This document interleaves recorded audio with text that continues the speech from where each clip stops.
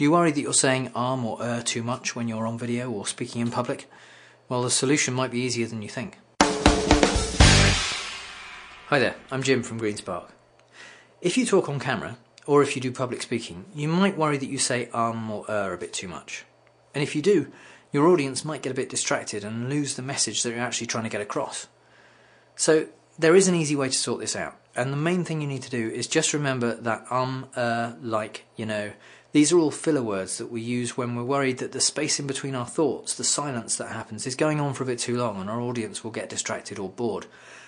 And so we fill it up with meaningless noises. You don't need to do that.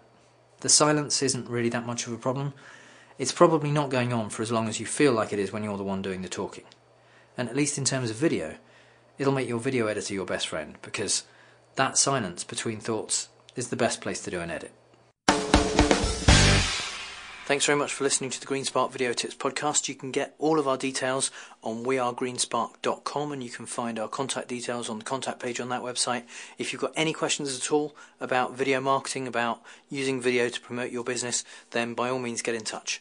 Also, just coming up on the 11th of July, we have a free webinar on how to start a YouTube channel for your business and how to optimize it so that people can actually find you. So if you'd like to join us on that, you can go to wearegreenspark.com/webinar.